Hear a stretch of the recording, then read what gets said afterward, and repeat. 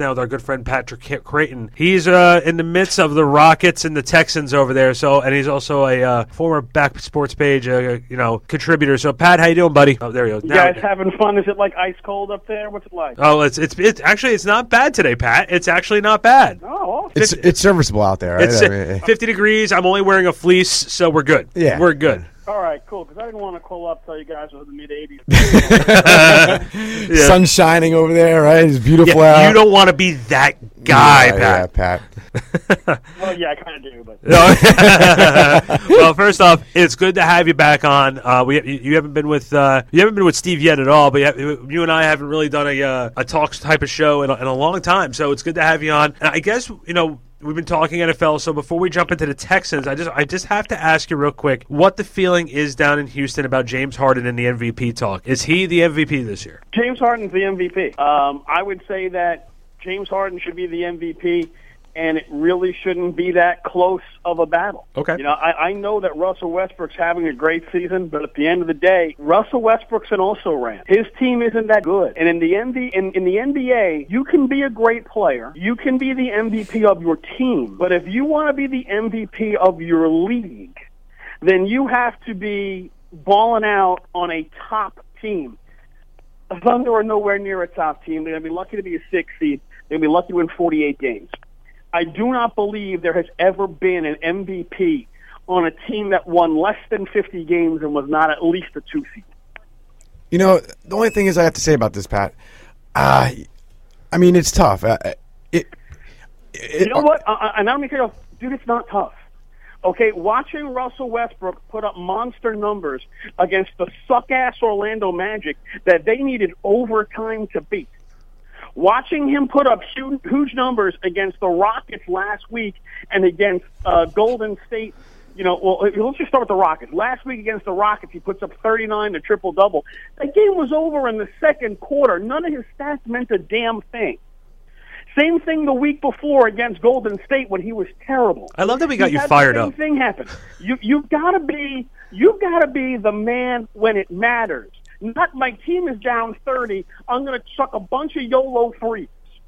Yeah, you're right about that. But are the Thunder even in the playoffs at all if he's not on the team? No, that's a valid question. Where are the Houston Rockets without James Harden? Show me the All-Stars on the Rockets, because you know how many people have ever been an All-Star on the Houston Rockets roster who are not named James Harden? The answer is 0. Yep, you can't argue that point. Now, real quick, because I had to ask that question. We're going to do a little bit more NBA a little bit later, but let's transfer really quickly back over to the Houston Texans. They got rid of Osweiler. I got to be fair about this thing with Osweiler. I do not believe that Rick Smith conjured that deal. I don't think Rick Smith is smart enough to conjure that deal. I don't think Rick Smith has the balls to conjure that deal. That was conjured by Paul V. Podesta and the analytics crew with the Cleveland Browns, and they bought themselves a second-round pick.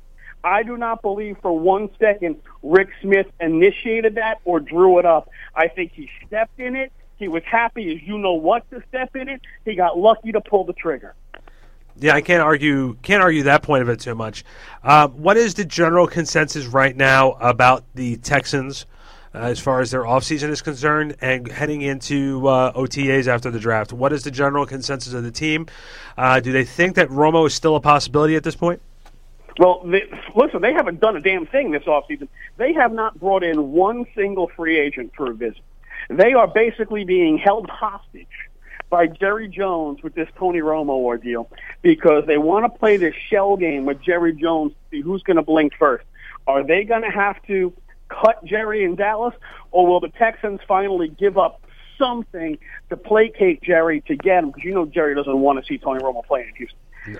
This stupid shell game has gone back and forth. The Texans have done absolutely nothing.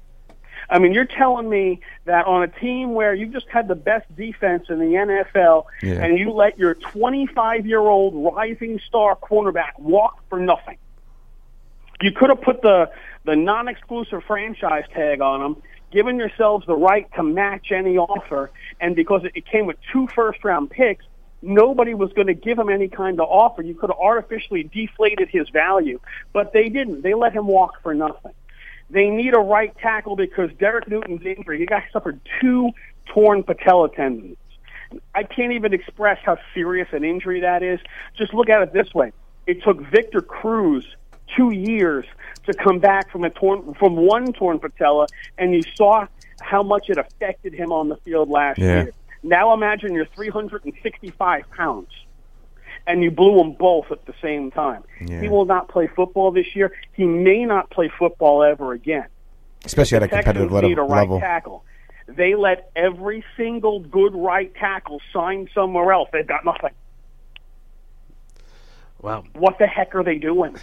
I think Rick Smith sits in his office all day. He's got one of those NES classics, and him and his boys are sitting there playing Mario Brothers because they're sure not trying to get a quarterback, and they're sure not trying to get an offensive line. I don't know what the hell he's doing. Now, you've been up here in this media market in New York before, and now you're down in Texas. What is the major differences between the media markets between Texas and New York? We've got about 1/5 of the media you have, and people down here, for the most part, are nice.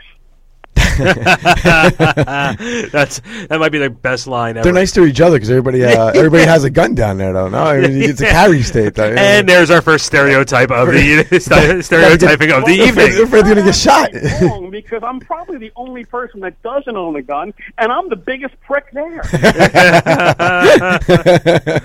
Oh, that's great. So, Pat, real quick, tell us about some of the other projects right now that you're working on, because we're against the clock. So, All right. Well, our show just went national, Nathan Crate, nationwide on SB Nation Radio, 2 to 4 Eastern. You can get it on whatever the local affiliates are, because I don't actually know all the local affiliates. But you can also get it on SBNationLive.com, and you can download the free app, SB Nation Radio app, for your mobile device. Nathan Crate, 2 to 4 Eastern, Monday through Friday on SB Nation Radio. Pat, man, thanks for calling in. We always appreciate it, buddy. Thanks a lot, man. Thanks a lot. Have a good one, fellas. You too.